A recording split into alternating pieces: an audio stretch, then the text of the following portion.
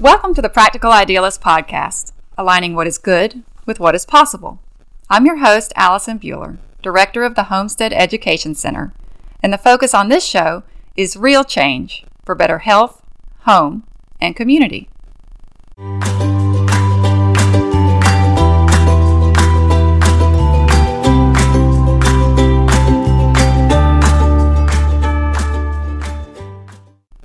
Our little podcast is growing.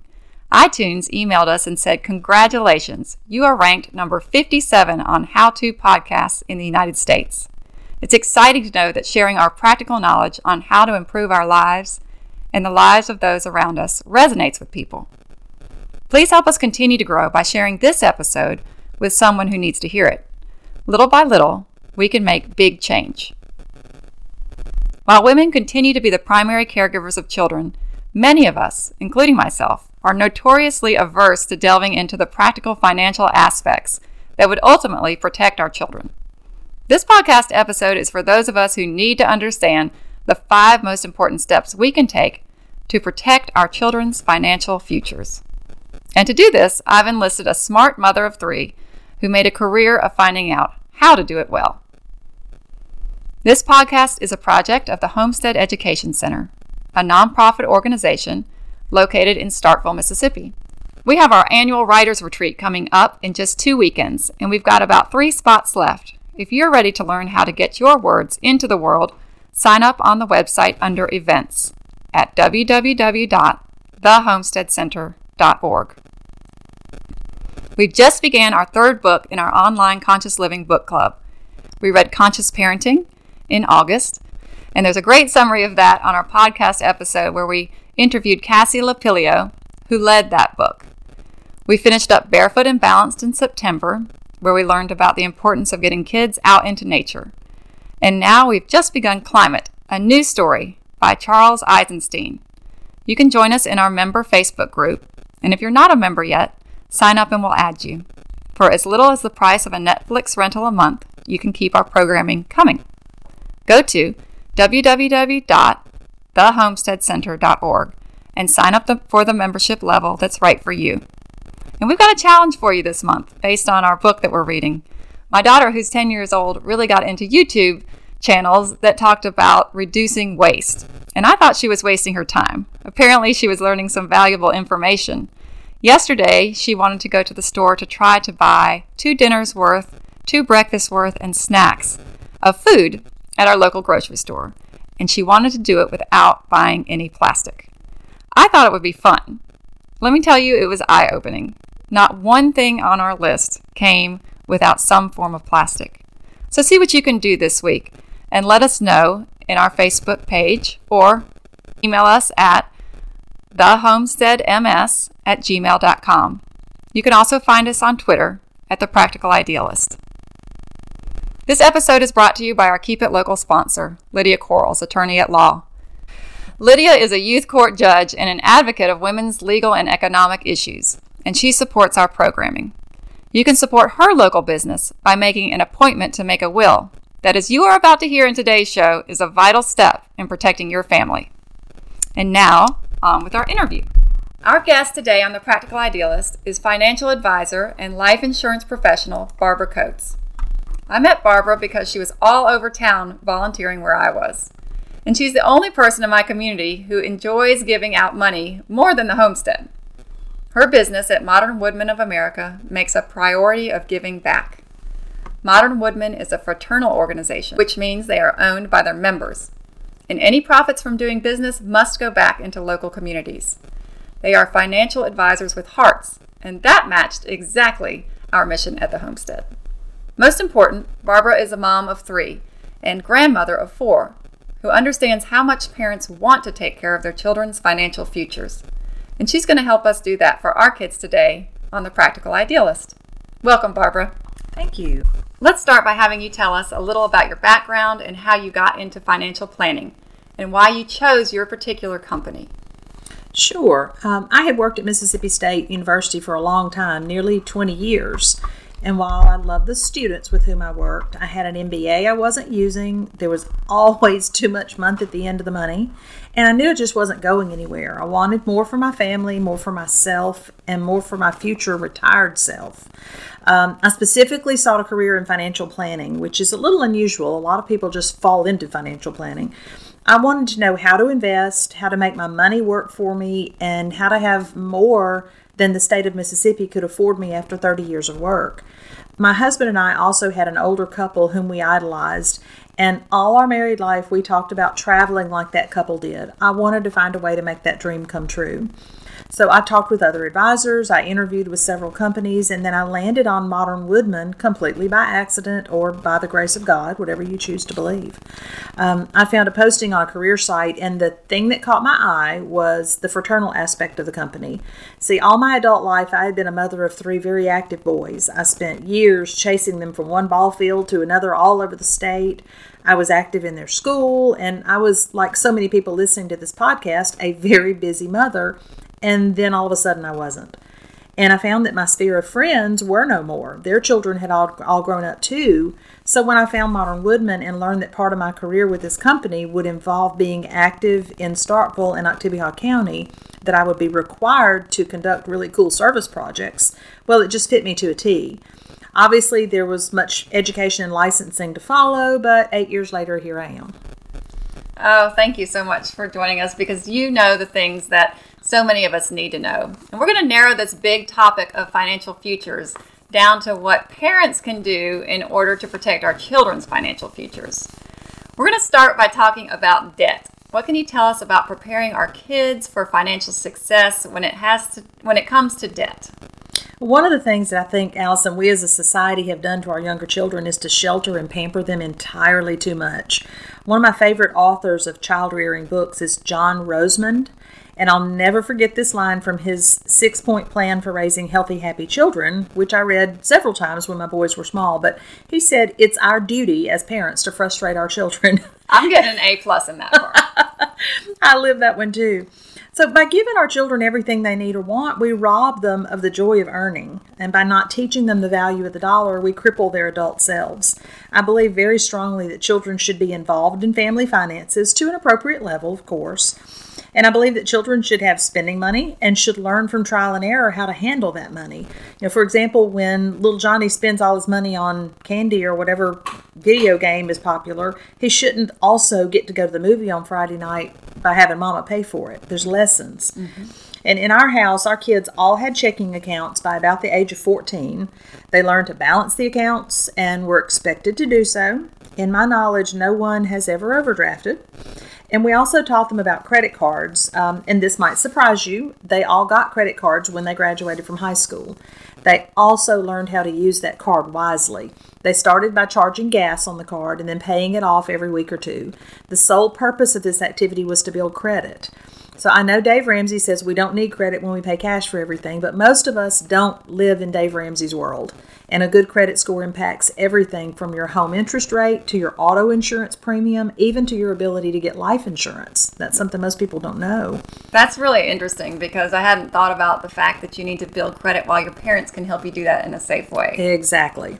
Another factor for discussion is student loans. And let me say this, I firmly believe that not every person needs to attend traditional college or a traditional 4-year university. We're sorely lacking in tradespeople in this country, and I'm happy to see that discussion coming more and more to the forefront. That said, the traditional path for young people today, especially here in a university town, is that high school graduation leads to college matriculation, which often leads to crippling student loan debt. So student loan debt in the first quarter of 2019 in the United States was $1.4 trillion. If you do research on the number of people with student loan debt who don't even have degrees or who aren't even paying back their student loans because they can't find jobs, it's absolutely frightening. So as a financial advisor, I work with parents to set up college savings plans. But you know what? I believe that college savings plans are most appropriate when both the kids and the parents or grandparents are contributing. And quite simply, some people can't afford to go to college. To get into hundreds of thousands of dollars of debt for a degree that's going to produce a job with a starting salary of $40,000 to $50,000 is just not wise in my book. I could go on all day about this subject, but the gist of my advice is that attending college and paying for it should be part of a well thought out plan, not just an habitual next step. Yeah. So we need to train our children how to manage money at a young age and give them experiences with that. And then we need to really think about what are we giving them when we're sending them on to college? Are we giving them a good shot at earning income, or are we giving them just a very high load of debt? Exactly. So number 2, let's talk about life insurance for ourselves. Well, I have always been a believer in life insurance. I've literally never spent a moment of my life without coverage. It was just part of my family culture, and that's something I try to talk to my clients about. Well, that said, the thing I feared most about my new career 8 years ago was being a, quote, life insurance agent. I could just see people turning their heads as I walked into a room or walking away from me. But you know what I pretty quickly figured out is that life insurance is a beautiful tool. And if a person doesn't get that, then I truly do feel sorry for them because they're missing out. So one example I give is when you buy a new car, you wouldn't dream of driving that car off the lot without heading straight to your insurance agent's office, if you haven't already made the call to him or her while at the dealership. So is that $20,000, $30,000, $40,000 vehicle worth more than your family's well-being, comfort, and safety? Well, of course not. The average monthly car insurance premium is $125. Yet many people, when thinking about life insurance, say, I can't afford $125 a month for life insurance. Well, for a healthy 35-year-old man, I ran the numbers. $125 a month would buy that man just under $1.5 million in life insurance. I could go on and on about this, but what I ask is anyone to do is to truly sit quietly for a few minutes and think very seriously about what your household would look like if you didn't wake up tomorrow. Could your spouse stay in the home you're in? Could your children stay in the same school? Would your husband have to hire help for the household, and could he afford it? Would your wife have to go to work or take a second job to keep the bills paid? Now imagine that you're lying sick in a hospital bed, knowing that the end is near, and that this very tough situation is the very one you're leaving behind. See, this sounds very tough, but waking up dead is not the worst thing in the world. Knowing that you're dying and that you're leaving a mess behind is far worse. And life insurance takes care of that situation, and for literally pennies on the dollar.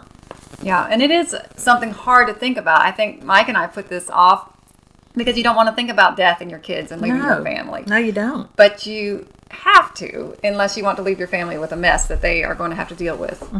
Exactly. This is something that I had not ever thought about, but talk to us on number 3 about life insurance for our kids. Another area about which I'm very passionate. My children had life insurance days after they were born. My grandchildren had it moments after they were born. Is this morbid? No, it's not. The reasons for insuring children's lives are many, but here are a few that I talk about frequently. So my youngest grandson at 14 months was diagnosed with egg and peanut allergies. Because a peanut allergy is life-threatening, he's not insurable. Ever. That means that if I had not already bought him life insurance in the minutes after he was born, he could likely never purchase it. Now, there are always exceptions, and people do outgrow allergies. I mean, I know you know that. However, when he's married and has a family and needs life insurance, he might very well be able to do nothing to provide for them in the case of his untimely death.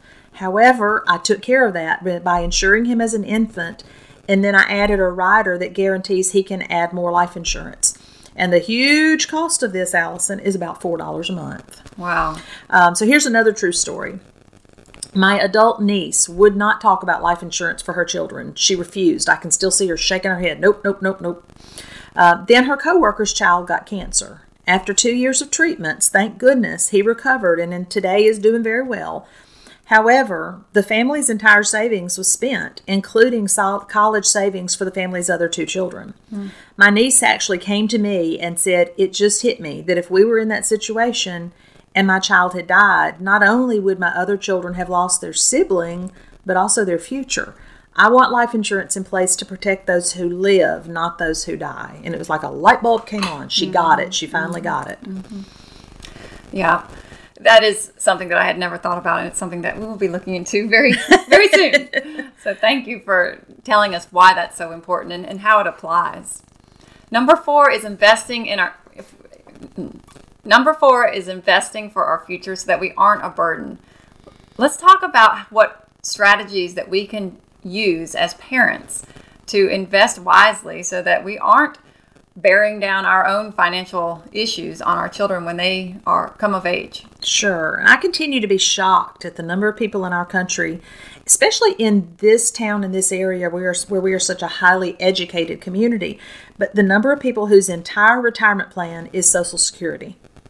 Small business owners are the absolute worst. They spend their working lives building a business, pouring all they have into that business, meanwhile forgetting to save for retirement. The average Social Security retirement benefit today is a whopping $1,400. And for many seniors, the monthly pharmacy bill comes close to that amount. Mm-hmm. So to have a good quality of life with only Social Security as income is just not typically possible. So in America, the problem we face for retirement is, as I said, Social Security is not enough. Workplace retirement plans are shrinking. Pensions are a thing of the past, and then we're living longer and longer. My own mother's 99 years old. There simply is no other option but to save on our own. We can't depend on the things our parents and grandparents could depend on. What did you say today? Who just cut their pension? General Electric just froze their pension. That was a huge employer. Yeah, huge employer. That's right. And so putting money into a jar in the backyard is not going to do it. Investing for the long term using tax-advantaged vehicles, all these are strategies I help people with in planning for retirement. We have to take things into our own hands. The days of the company taking care of us are just gone. And also, while we're on the subject of Social Security, I do work with individuals and couples to develop Social Security claiming strategies. I had this conversation with somebody just yesterday. Starting to draw your benefit at age 62 is getting to be standard in our culture. People just naturally assume that's when they should draw it, but often it's a mistake. And we don't have time for all the details here, but suffice it to say there are strategies. And there are sometimes reasons to draw at 62. Sometimes there are very good reasons to delay that drawing. And I'm happy to talk to anybody about that individually. Can you tell people, I meant to ask you this, but can you tell people how they can check their Social Security standing? Yes, I'm so glad you asked. It's very easy. You go to ssa.gov. So that's socialsecurityadministration.gov. And you establish your own account, and they're looking for details. So they want your Social Security number, your name, a phone number, several different things. My advice is don't link your phone number to your account when you get started. It delays your registration. But once you get in there and they have confirmed that you are that person, then you can look at two things. Number one, you look at your earnings history, and it's literally every year that you have contributed to Social Security your entire life. It goes back that far. And the second thing it looks at is what your benefits will be at age 62, at your full retirement age, at age 70. It looks at what disability benefits will be, and these are real numbers. One reason this is important, Allison, is that if your reporting, your earnings has been misreported at any point, you have 3 years to correct that. It's something like 3 years, 3 months, and 3 days. Once you've passed that time frame, you cannot go back and correct it. So if there was an error in your reporting 5 years ago, it's not in there. Well, your benefit is based on your highest 30 years of employment. So if you've got several faulty zeros in there, you really have dinged your benefit for the future. And once you sign on to the site, they send you an annual reminder to go in and check. So I encourage everybody to do it. Make sure your spouse does it. Make sure your siblings do it. Any adult needs to do this on a regular basis. That's really good advice. Let's talk about wills. I know that we are bringing up several uncomfortable topics for people, but this was a big one for us. I think our children were 2 and 4 when we finally did a will and got around to filing it. And we just couldn't bring ourselves, we talked about it a lot, we just couldn't bring ourselves to do it. Can you talk to us about how important this piece is? I can. And, I'm sitting here thinking, your friends who are listening to this are never going to want to see me. No, all the uncomfortable topics. Well, I hope that I think we women have a way of bringing out these subjects a little more softly and a little more easily, just by nature. And so I find that I can bring them up and people then will talk. But yes, wills. I'm not an attorney. However, I'm just as passionate about end-of-life planning as I am about retirement planning and life insurance. I've seen in my business what happens with a good plan for all of these things, and I've seen what happens with a bad plan or no plan. So if a person dies without a valid will, that person dies intestate. The laws governing intestacy in Mississippi are pretty tough, and it's quite possible for a large chunk of a person's estate to get eaten away by attorneys and other legal fees, and nobody wants that. If a married person dies without a will, anything that is jointly owned by the couple typically reverts to the surviving spouse. However, for anything that is not jointly owned, this is important, if it's not jointly owned, the spouse gets only a child's portion in Mississippi. So I have a quick horror story for you, and I'll try to make it clear so we can keep the characters straight. Tom and Sue were married. It was a second marriage for Tom. He had 2 young children with Sue and 2 young children from his first marriage, all kids under the age of 10. That marriage, the first marriage, did not end well, and the first wife really, really disliked Sue, so there was not much cooperation happening there. Tom and Sue lived in his family home, which was in his name alone, and in the meantime, they were building their $1 million dream home. Tom owned his own business into which he sank all of his efforts and money, so no retirement plan, it was all in the business. Sue did not work, and Tom had talked about getting life insurance but had not made it a priority. Then Tom died suddenly and without a will. So, Sue now has no income because without Tom, the business ceased to exist. Sue got a child's share of everything Tom owned, which means she just became a 1/5 owner in Tom's family home, sharing that ownership with her children and with Tom's children from his first marriage. Remember, those children were minors, so who controls their share is the ex-wife who doesn't like Sue. Mm-hmm. The house under construction could never be finished and was taken over by the bank. Sue wanted to at least sell the family home and move to something smaller, but because Tom's children are minors, Sue is basically in home ownership with Tom's ex-wife, and she would not agree to the sale. So all of these issues could have been avoided with a will to give ownership of everything to Sue and with life insurance to replace Tom's income and pay off the new house. And this story really did happen. An attorney friend of mine came to me to say, look, you've got to tell people about this. Yeah. And these are the things that we don't think about. You don't want to go there in your mind, and so you avoid it. But just sitting down, and I think it's like, what, $200 to write a will with a lawyer? Yeah, something like that, yeah. Could save your family such heartache. And so we finally got that done, and it feels really good once you have it in place to know that your kids will be taken. People my age are called the sandwich generation. We're still caring for kids, but we're also starting to take on the responsibility of caring for aging parents. Can you talk a little bit about what we need to be aware of here? Absolutely. And it's ironic that we're recording this today. So that phrase, the sandwich generation, is so accurate. As we speak, my husband is in his second week in Kentucky helping his father. His father had a pretty massive heart attack a month ago.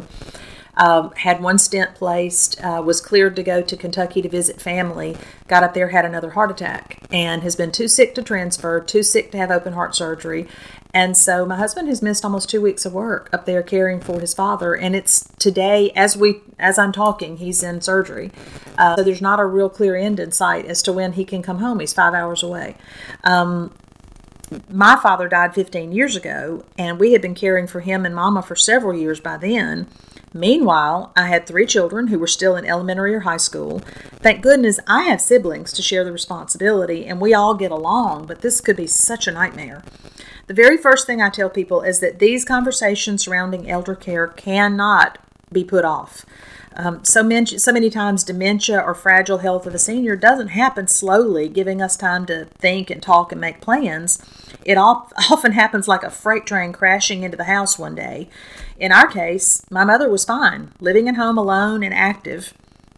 Then one morning about 10 a.m., she called my brother frantic that people were trying to break into the house. And that was the start of her dementia. Not a sign until that day, and nearly 7 years later, we deal with it daily. So ask the questions. If your parents, aunts, uncles, whomever you might be responsible for doesn't want to have the conversation, you might just have to force it.